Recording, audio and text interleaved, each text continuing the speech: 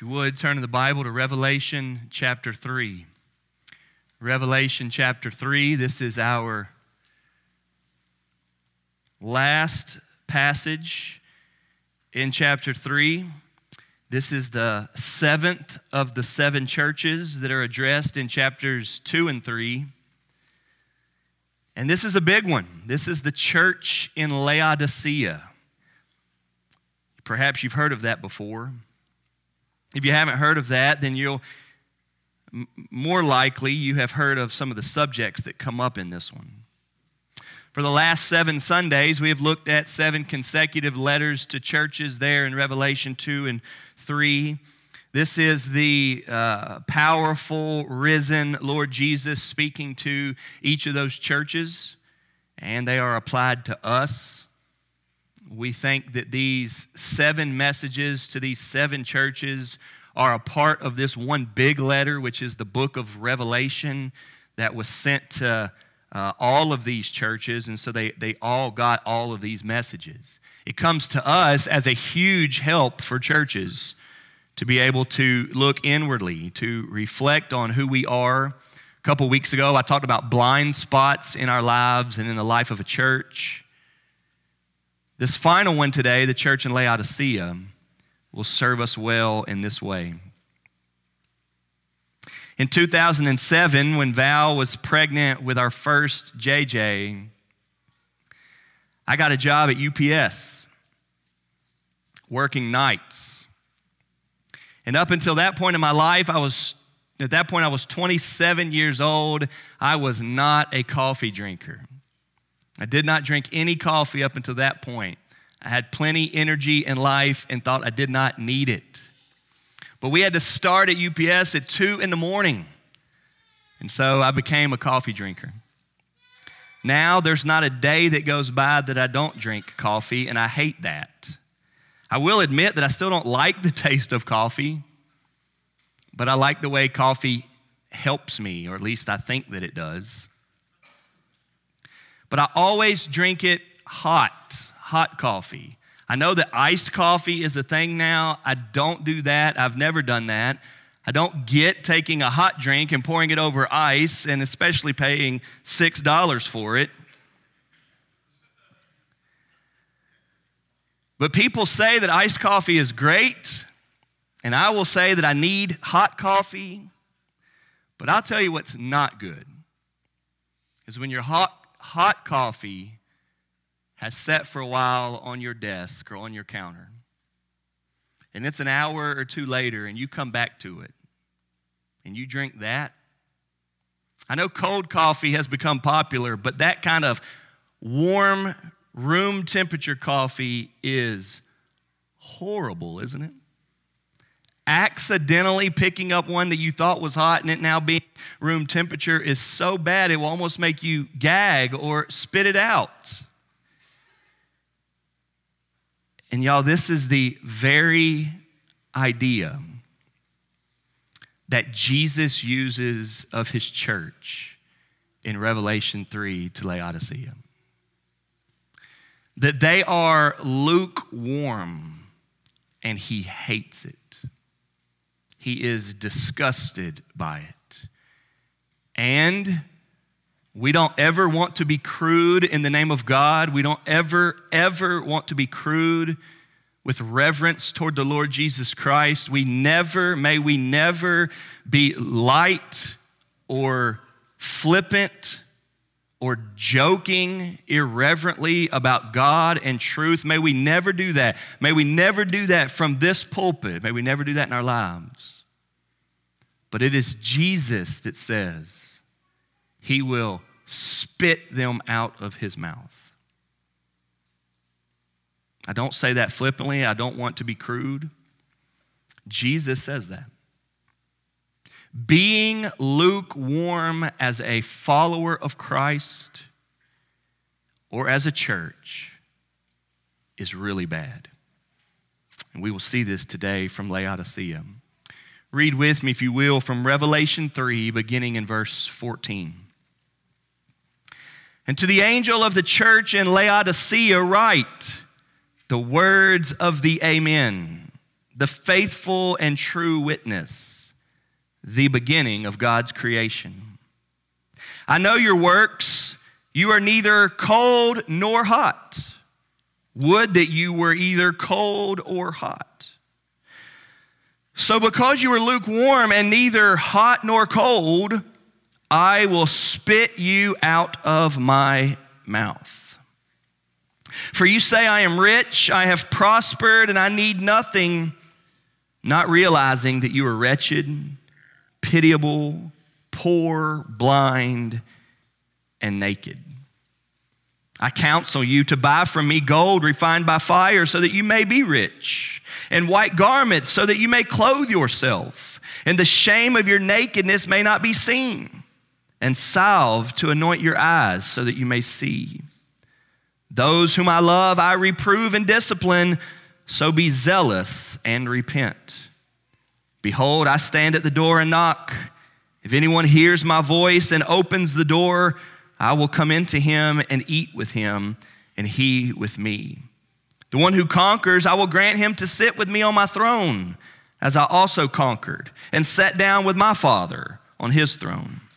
He who has an ear, let him hear what the Spirit says to the churches. Again, this is the last of the 7. This is a message to the church in Laodicea, and it is a message to Christ's church everywhere. It's a message for God's one big church, the universal church, all the believers in the world, and it is a message to each individual congregation that is representative of the big church. This is a message for the local church. 2 points this morning, both of them as a message from Christ. The first is Jesus saying, I know your lukewarm works. For you children that are using a listening page today, that's the first point. I know your lukewarm works. If you look at verse 15, we have him saying, I know your works. This is Jesus now identifying that he knows their works. He introduces himself in verse 14 with 3 different descriptors. We have him as the Amen. What a name, right? The Amen, the final word, the absolutely, verily, truly, that's who Jesus is. He is the end. He is the final word. There are no words that come after he has spoken. He's the Amen. What a good name for the Lord Jesus Christ. He's the faithful and true witness. He only ever faithfully testifies. He is faithful and true. What he witnesses to accurately. What he points us to directly and clearly. We are thankful for that. He is faithful and true. If you want to know about anything regarding truth, regarding life, regarding yourself, regarding your salvation, look to the one who will never hold back from being clear. He is faithful and true. He is the beginning of God's creation. He is the creator himself. He is the second person of the Trinity, the Lord Jesus Christ. And it is this Jesus that now speaks to the church in Laodicea, and he says to them, I know your works. Now, he says this a lot, and we've seen that through these 7 letters to these 7 different churches, there are a lot of similarities. Josh Womble pointed out last Sunday as he preached to the previous church, Philadelphia, that one was all good. Everything he says about the church in Philadelphia is good. There are no negatives in that one. Well, we see today that for the church in Laodicea, it's the opposite. It's all bad. There are no good in the church in Laodicea. There's no compliment here. There's no encouragement to them for how they're doing in any direction. In most of these 7 letters, that's the way it goes. He points out a few good things, but then there's some really bad things, and he corrects them on that, and he calls them to repent. He rebukes them. But with this one, there's no good. In saying he knows their works, you might first think, if you stopped there, that he is saying that he recognizes some good works that they're doing, but it's not the case.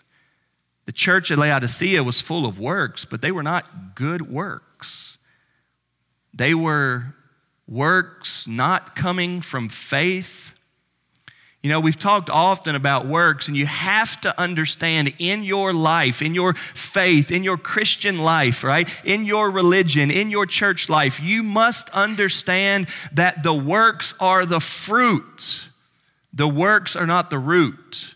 The root is our faith in the Lord Jesus Christ. The key, the foundation, the life, the source of who we are and our religion and our living spiritually is faith in Christ. That is the root. That is where life comes from. Spiritual life, eternal life, through faith in Christ. And anything that we do outwardly, any obedience, any efforts, any works, come from that. They are never the root. They are fruit of the root, and you must get that. This is why you must identify who you are deep down on the inside.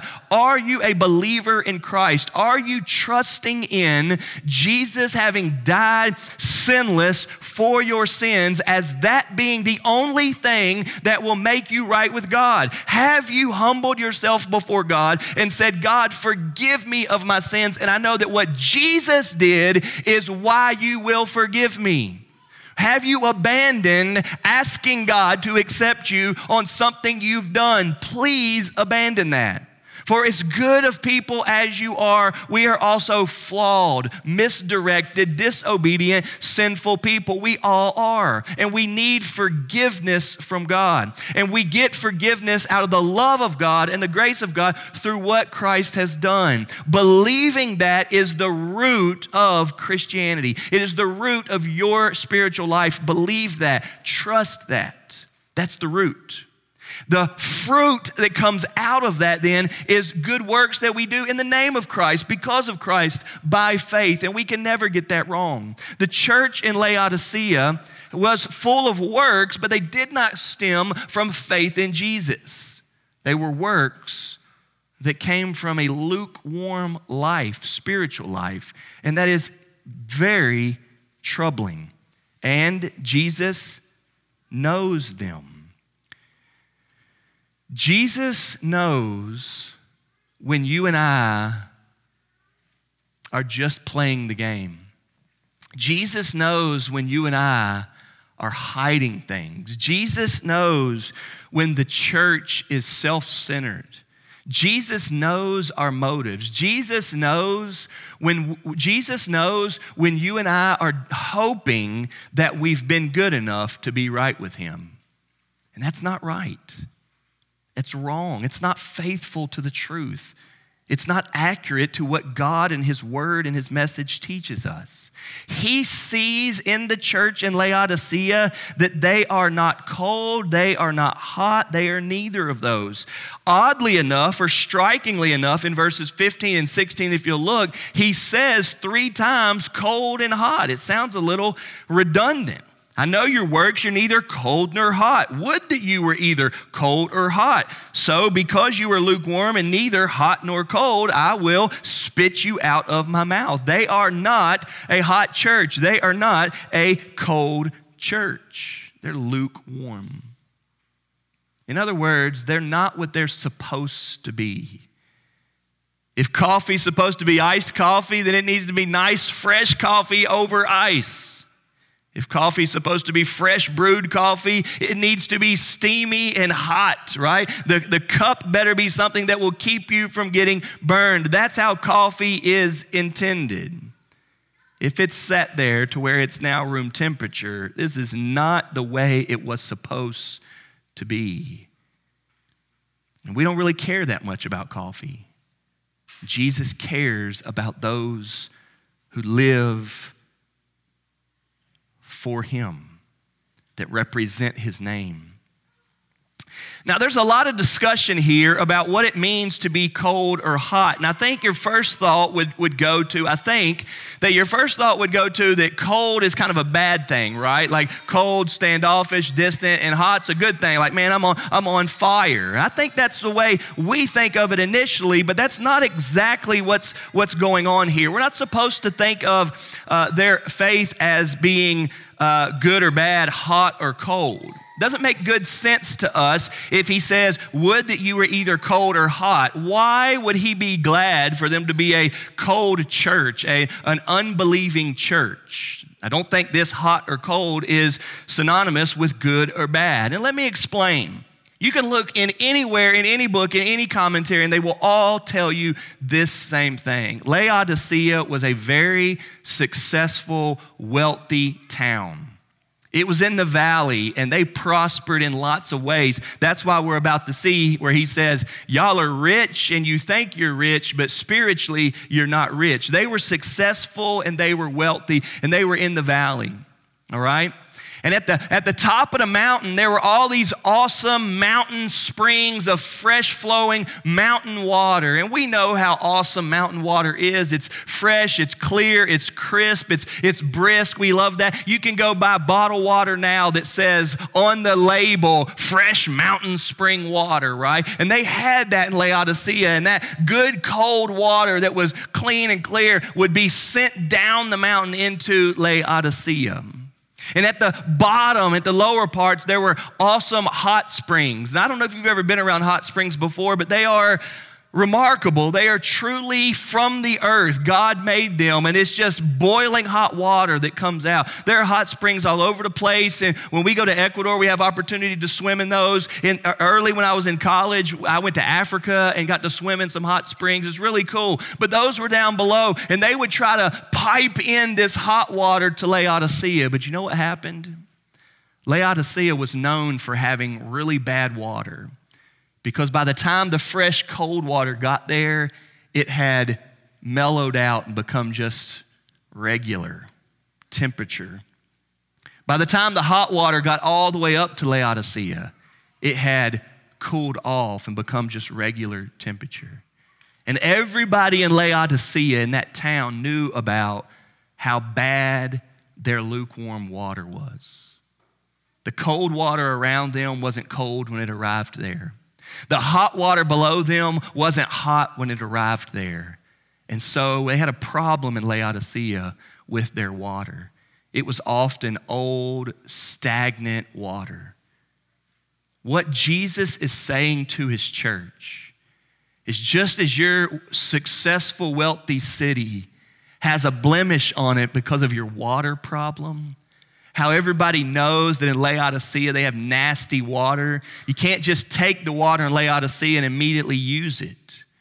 Your hot water has to be reheated, and your cold water isn't as cold as you want it to be. You know your water's disgusting. And everybody in Laodicea knows you don't drink our water.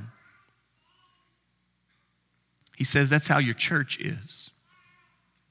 And just as you all are familiar with spitting out the lukewarm water that you all drink, I feel that way about your church, and you are lukewarm, and I will spit you out of my mouth. The church had become like the water of Laodicea, and Jesus tells them directly that this is not good, it's not acceptable, he's not honored in that, he's not worshiped by that. The church of Laodicea had professed Christ, but they didn't really trust in him. They were lukewarm. They were finding their identity, they were finding their security in the wrong things, and it disgusted God. If you've never thought about this before, you've never read this passage, then you need to be reminded here today that it is absolutely possible for church people to not be worshiping God. It's absolutely possible for people that wear the name of Christ to not be of Christ. It's absolutely possible for Christian people to not be Christian people. And I'm thankful for Revelation, seemingly week after week, reminding us of this. It's possible to be a church that discusses the Lord of the church, Jesus. It's possible. And that's the case in Laodicea. In this way, this book and this letter is serving us well, that the First Baptist Church of Fairdale would receive a wake-up call, a rebuke, if you will, that we would be warned here today to not be lukewarm as a family of God, as a congregation, and that you would not be lukewarm in your own heart, in your own self, in your own soul, as you look in the mirror, that you would not be lukewarm. This letter reminds us of this. Again, they were finding their identity and their security in the wrong things. They professed Christ, but they did not really trust in him. So what was it? What were they trusting in? Look back to chapter 3 and look at verse 17. For you say, he says, I am rich. I have prospered, and I need nothing. Now, are there people that really say this in light of faith, in light of religion? I sure hope not. I don't know if they're saying this out loud. I don't know if they market themselves in this way. I hope their strategy was not, hey, look how great we are and look how much we have ourselves together and we must be the people of God. I mean, we're so blessed outwardly. We've got to have God's blessing upon us. Maybe there are people that think this way. Jesus says that they are saying this, and I take this to be the way that they think about themselves. But you and I need to recognize here today in verse 17 that being rich, prospering, and not being in need are not necessarily characteristics of a right relationship with God. Church, you need to know that. You may have a great job, more money than you need. You may be prospering in so many ways, and you may be able to say, oh, we're good, we don't need anything. And that is not necessarily a sign that you're right with God. Church, you need to know that. You need to be reminded of it here today, and you also need to be reminded that that's always going to be true, okay?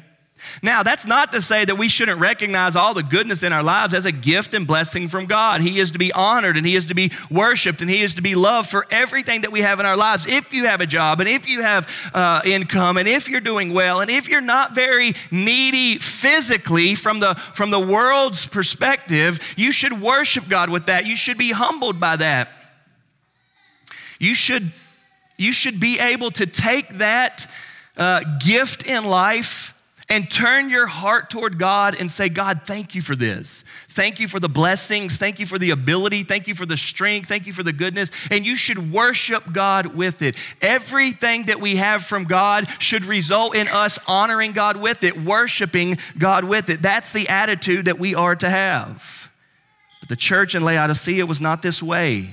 Their wealth, their success, their riches, their prosperity caused them to think they didn't need anything. And it wasn't converting over to recognizing the parallels spiritually. Jesus knows their lukewarm works. And we are to see that their lukewarm works were here in what they were finding security and identity in. He then points out to them, if you look at verse 17, and this is heavy here.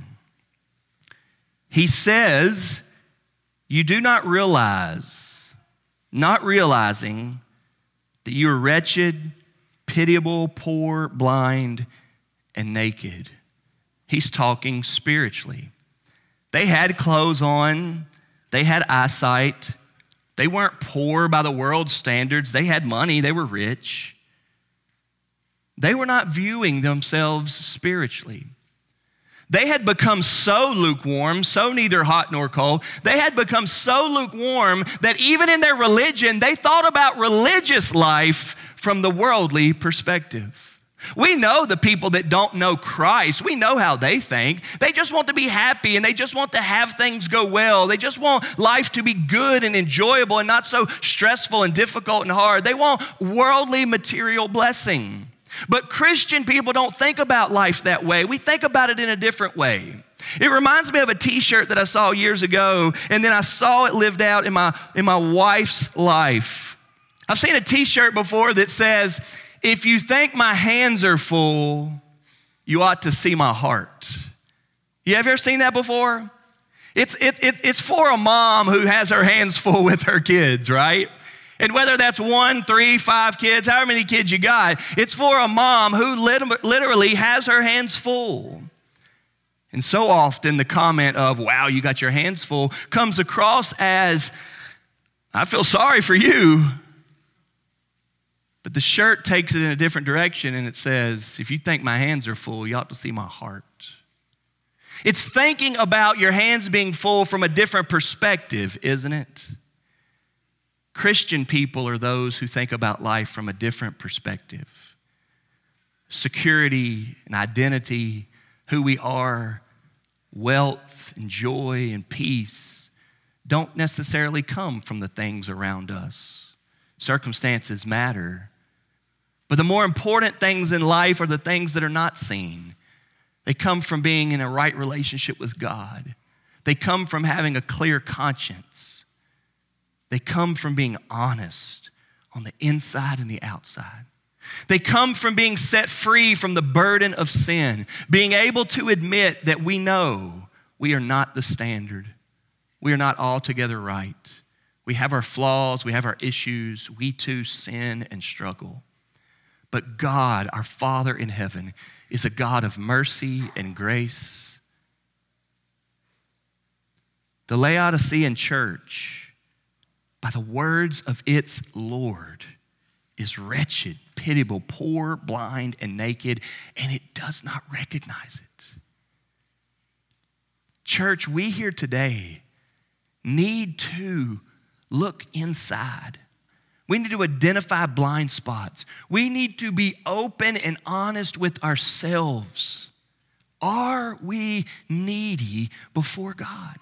Do we need His forgiveness? Do we need His presence? Do we need to walk with Him? Do we need to be reminded of the cross? Do we need to be reminded of the blood of Jesus that was shed for us? Do we need to be reminded of the grave, the tomb, and how the stone was put there and how the grave and tomb is now empty, and of the risen Christ? We need to be reminded where spiritual life comes from. They were lukewarm in that they did not get their spiritual lives. Did not understand it. They were not thinking rightly about it. They were blinded to it. So in verse 18, he tells them, I counsel you to buy from me gold refined by fire so that you may be rich. So he tells these rich people that they can become rich. He's talking spiritually. He says, and white garments so that you may clothe yourself in the shame of your nakedness may not be seen. He's teaching them how they can be clothed in righteousness, not clothed in just worldly material things. And then he says, and salve to anoint your eyes so that you may see. He's telling them that they can see spiritually, have the outlook on life that is the one that really matters, valuing what God values. Notice here that we see these three things: their wealth, their righteousness, and their eyesight. And while they are wealthy and clothed and seeing in a worldly material way, they're not wealthy, righteous, and seeing from God's perspective. And so he tells them to come to him. He counsels them in verse 18 to buy from him. Now this is nice wordplay, isn't it? Because you and I know, we've learned by now, you can't buy anything from God. God doesn't want our money. He's not impressed with our money. You can't buy things from him. God wants us to believe. He wants us to trust him. He wants us to settle on the inside of us that he's Lord and we're not, that we need him. Yet because they were so successful and so rich, because they were so wealthy, he uses a terminology that they absolutely get. I want you to buy these things from me, knowing you can't actually purchase them, meaning you need to get them from me. If you're here today and you have plenty, would you admit and acknowledge that it ain't enough? If you're here today and you have plenty, would you acknowledge that it's not enough? That what you need more than money and stuff is God's love in your life. You need God. And he says to come and get it from him. It's so fitting that today is Palm Sunday. We didn't plan it this way, but the Laodicean church is a perfect passage for Palm Sunday. It's a perfect fit. Palm Sunday is the triumphal entry when Jesus, riding on a donkey, rode into Jerusalem so the Passion Week would begin and he would ultimately be crucified on Friday. I don't know what you have going on this Friday, but I want to ask you to meet us here Friday night if you can, as we have an extra service to set our hearts and minds on the death of Christ. It'll be awesome. It'll be a lot different than a Sunday morning service. It'll be shorter. We will focus in on our sins that crucified Christ as a way of preparing us for the Resurrection Sunday. Palm Sunday was the Sunday before Easter Sunday as he rode in. All four Gospels, Matthew, Mark, Luke, and John, tell us of the triumphal entry into Jerusalem. But there is so much in Palm Sunday for us to get. Palm Sunday reminds us that Christ is worthy. It is the story of Jesus' triumphal entry into Jerusalem so that he could be the Lord, the Savior of the world. Palm Sunday reminds us of our need for a Savior and that we cannot save ourselves. He came to Jerusalem to die. Palm Sunday reminds us of true humility, and I appreciated Jake's prayer at the start of our service today when he mentioned the humility that comes from Christ. Jesus Christ is without question the greatest man ever. And he is also the most humble man ever. Think about that. The greatest, most fearless, strongest, wisest, most complete, altogether, holy and perfect, the God-man Jesus, the greatest man ever, is also the most humble man ever. And Palm Sunday shows us this. When they were expecting a king to ride in, with all of the beauty and congregation and crowd and party that typically comes from a parade, everybody stares, they cheer, you look your best, you go crazy. That's what they were expecting at Palm Sunday. But Jesus rode in on a donkey with no crown. It was so not like the world that they were confused by it. What is this? Is this the king that the Old Testament been predicting? Doesn't look very kingly. Palm Sunday reminds us of true humility. Palm Sunday reminds us that our fake outward religion and devotion is worthless. Because the people that were there with palm branches and doing what they were doing and worshiping him, Hosanna, are the same ones just a few days later that would scream out, crucify him.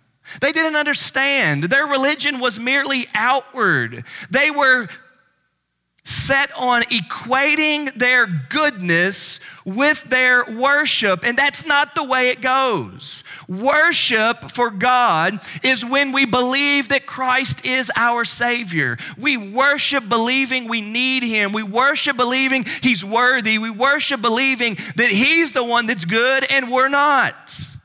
When we worship because we think that we're good and so we're just doing more good to make us seem more good, that's not worship.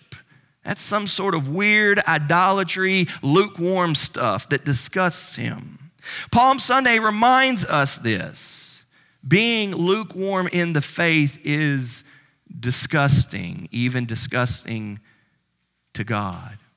But I want to show you even more so how good it is for us to see Palm Sunday pointing out how bad it is to be lukewarm. And so turn back to Matthew 21, this triumphal entry. I want to show you this. Matthew 21. A lot of times I say you don't have to turn there, but now I want you to turn there, please, if you can.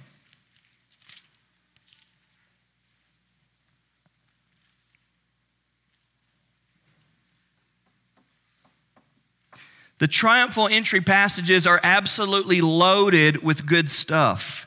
You've got the sovereignty of Christ where he says, you'll find a donkey there. It's right there tied up on the corner, and just tell them that you need the donkey. And they're like, well, they're going to ask, why are we taking somebody else's donkey? And he says, tell them the Lord needs it. When you tell them the Lord needs it, they'll let you take it. And all that happens. It's just a brilliant, amazing passage. Not to mention that all of it is fulfilled from the prophet Zechariah, which from hundreds of years before had been predicted.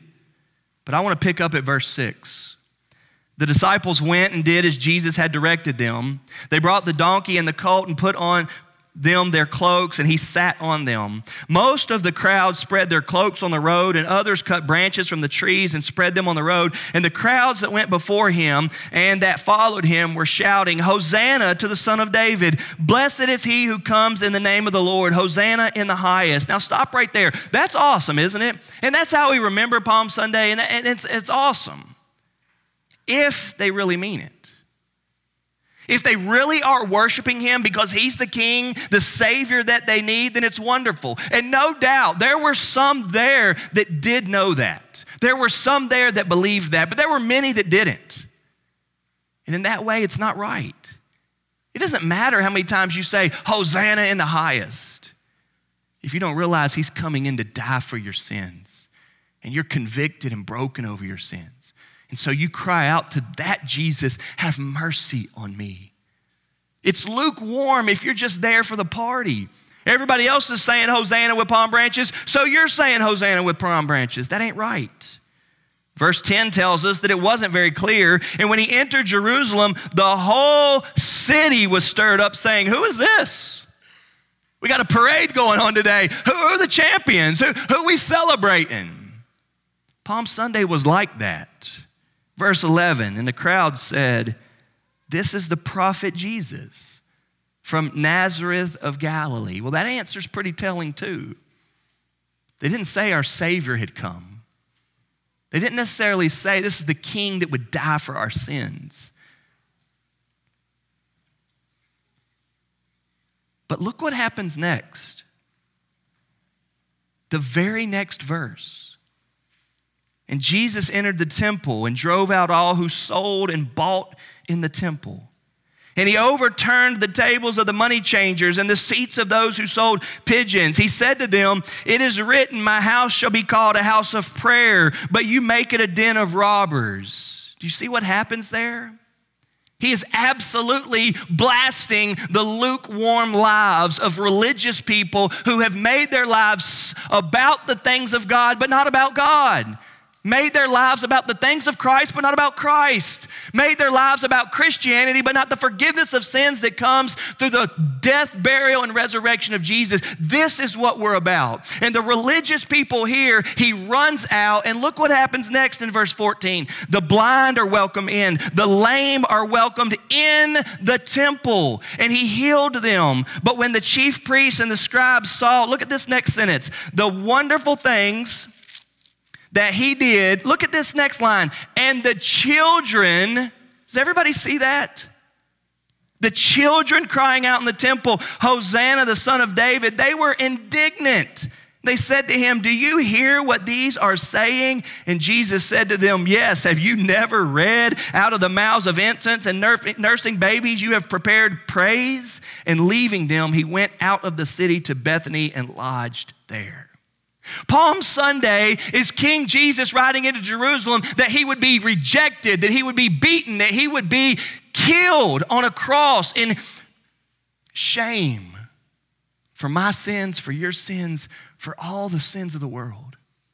Palm Sunday is him riding in and all the religious people trying to make right out of it and trying to tell him what he's doing wrong and trying to tell him why it's not right. And he comes into the temple, the place of worship, the worship for him, the worship for God. And he runs the leaders out, and he runs those who think they're the spiritual ones, and he runs them out. And you've got the blind, you've got the lame, and you've got the children worshiping rightly. Palm Sunday is a wake-up call to the lukewarm. Palm Sunday is a wake-up call to the Laodicean church, and it's a wake-up call to First Baptist Church of Fairdale. We cannot be those who just go through the motions. The world, rightly so, is sick of Christianity that just goes through the motions, and you know it. Your friends, your family members, the news, every organization is absolutely sick over Christianity that is fake, hypocritical, arrogant, judgmental, and all of that. And to be quite honest, we're sick of it too. But guess who was sick of it well before the world and the news and the unbelievers and everybody else? The Lord of the church, Jesus. Sick over it. You're lukewarm, and I'll spit you out of my mouth. There's a real Christianity in the world, and it's broken people who realize before anybody else in this world is sinful, we are. And before anybody else in this world is needy and needing God, it's we are. We need Christ. We need a Savior. We cannot be those that just go through the motions. Jesus is telling the Laodicean church, they're not in a good spot. They are lukewarm. And he tells them to come to him to find wealth, righteousness, and sight. But he doesn't stop there, although I would think that he would, but he doesn't. At verse 19, we see him offer his love. What a Savior. My first point is that Jesus says, I know your lukewarm works. And my second point for the kids with the listening page is Jesus says, receive the discipline and repent. Do you remember way back the first church, Ephesus? At the beginning of chapter 2, when he warns them, if you don't repent, I'll come and put your light out. You remember that?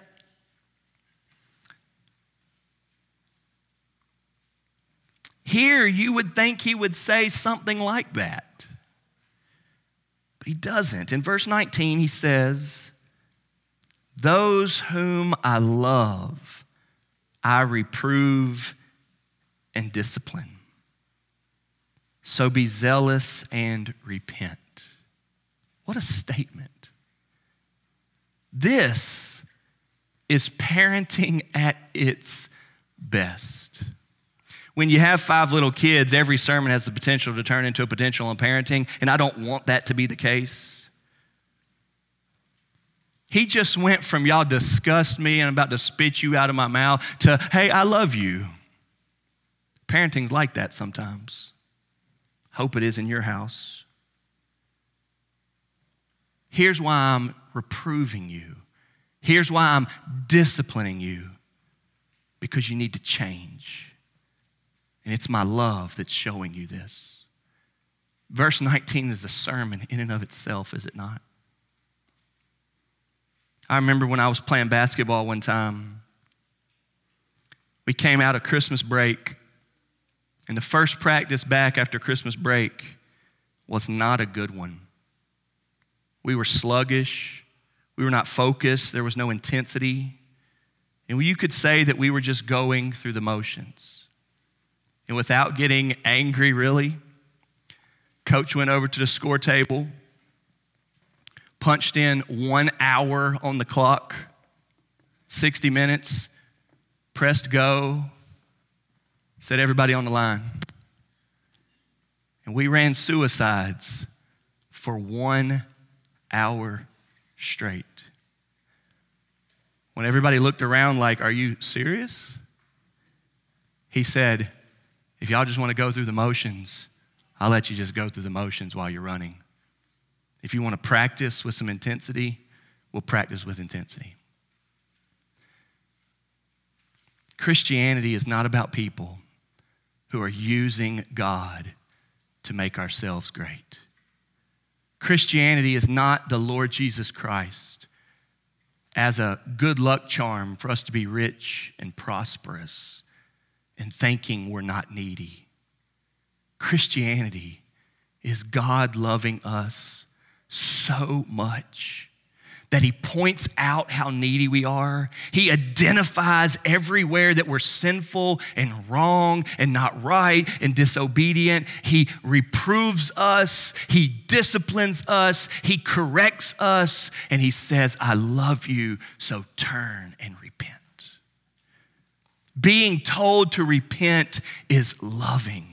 Being told to change is loving. Being told to get right is loving. And we see this from the Lord Jesus. Verse 19, those whom I love, I reprove and discipline. So be zealous and repent. What a remarkable response by our Lord. They can respond to being lukewarm. He doesn't blast them. He doesn't slap them. He doesn't tell them, get out of here if you're going to act like that. In this case, he doesn't go and cleanse the temple. He doesn't go and turn over the tables in their church. He disciplines them. He loves them. And he is dealing with them in this way because he loves them. Oh, that your Christianity, your faith has this in it. May your discipleship, your following Christ, understand this. That when you are wrong or you're convicted and when you have a guilty conscience, when things are not going the way you wish they would go, that would drive you to Christ, not from Christ. That you would see him as Lord and he is worthy and the one who loves you and gave himself for you. Palm Sunday shows us that God loves sinful people. While they were preparing to crucify him, he entered into Jerusalem to die in their place. The Lord Jesus Christ is so loving. And then in really what becomes a somewhat puzzling way to put it, look what he says next in verse 20. Behold, I stand at the door and knock. If anyone hears my voice and opens the door, I will come into him and eat with him, and he with me. We don't like anything that makes Jesus look weak or not in charge. But this is a remarkable verse. Remember, this is the same guy that just said, I'm the Amen.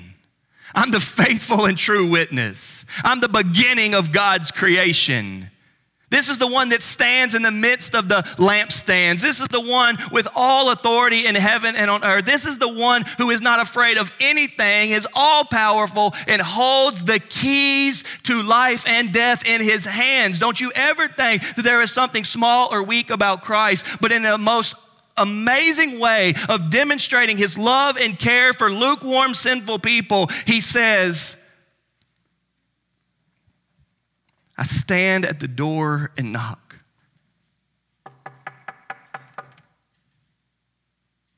It's Christ. And he says to us, if you hear it, open the door and get back right. What a picture. That's what Jesus is like. What a guy. What love, what discipline. What a guy. Verse 21 says, the one who conquers, I will grant him to come and sit with me on my throne. I also conquered and sat down with my Father on his throne. We know that. We know Christ sat down at the right hand of the Father. And then verse 22 says, who has an ear, let him hear what the Spirit says to the churches. And this is a brilliant way to end chapters 2 and 3 because being lukewarm is so bad.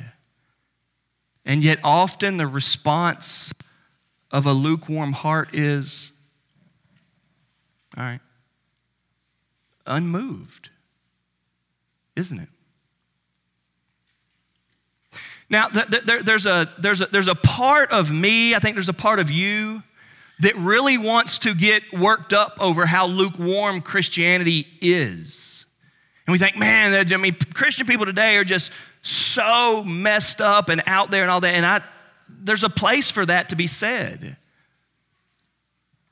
But this is 2,000 years old. And Christianity and churches were lukewarm then. Maybe the salvation of God is so incredible that there's always been people who've tried to fake it. They're lukewarm then and they're lukewarm now.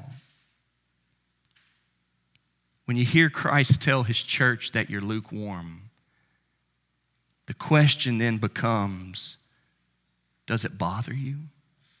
Does it matter to you? Does the church in Laodicea get bothered that they're lukewarm in their faith, that they discuss Jesus, that he says he's going to spit them out? Jesus is calling them out over it. He's disciplining them over it. He's rebuking them over it. So now how will they respond? When the hour ended at that basketball practice and coach said, now let's get back out here and let's practice with some fire, we did. The discipline worked. We're not just going to go through the motions. Are you lukewarm? Do you just go through the motions? Is Christ Lord to you? Can you handle a rebuke? This is a huge conversation in parenting, but it's a good one from church. Can you take it? If somebody tells you you're wrong, or you need to be quiet, or you need to get it together, you need to wake up earlier, you need to go to bed earlier, can you take that? If the Lord Jesus Christ tells you that you're lukewarm, you're not living for me the way you know you're supposed to be living for me, can you take that? Do you let the loving Savior discipline you? Palm Sunday is an amazing story. It's one that we celebrate. Our Savior came into Jerusalem, humble and lowly, ready to die for us. But it's only a good story for us when you know he came to die. If he died for you, don't let your belief be lukewarm toward him. Let's live fully engaged, surrendered to Christ.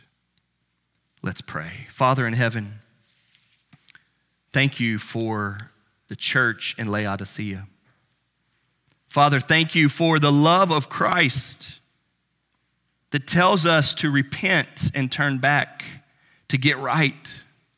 Thank you, God, that Christ, in knowing our bad, disgusting, lukewarm works, calls us in his love to turn back to him. Oh, Father, we pray that you would convict us if we are lukewarm. Convict us if we are stagnant. Oh, Father, may we be hot, cold. May we be what we're supposed to be. We thank you for our Savior, Jesus. In his name we pray. Amen.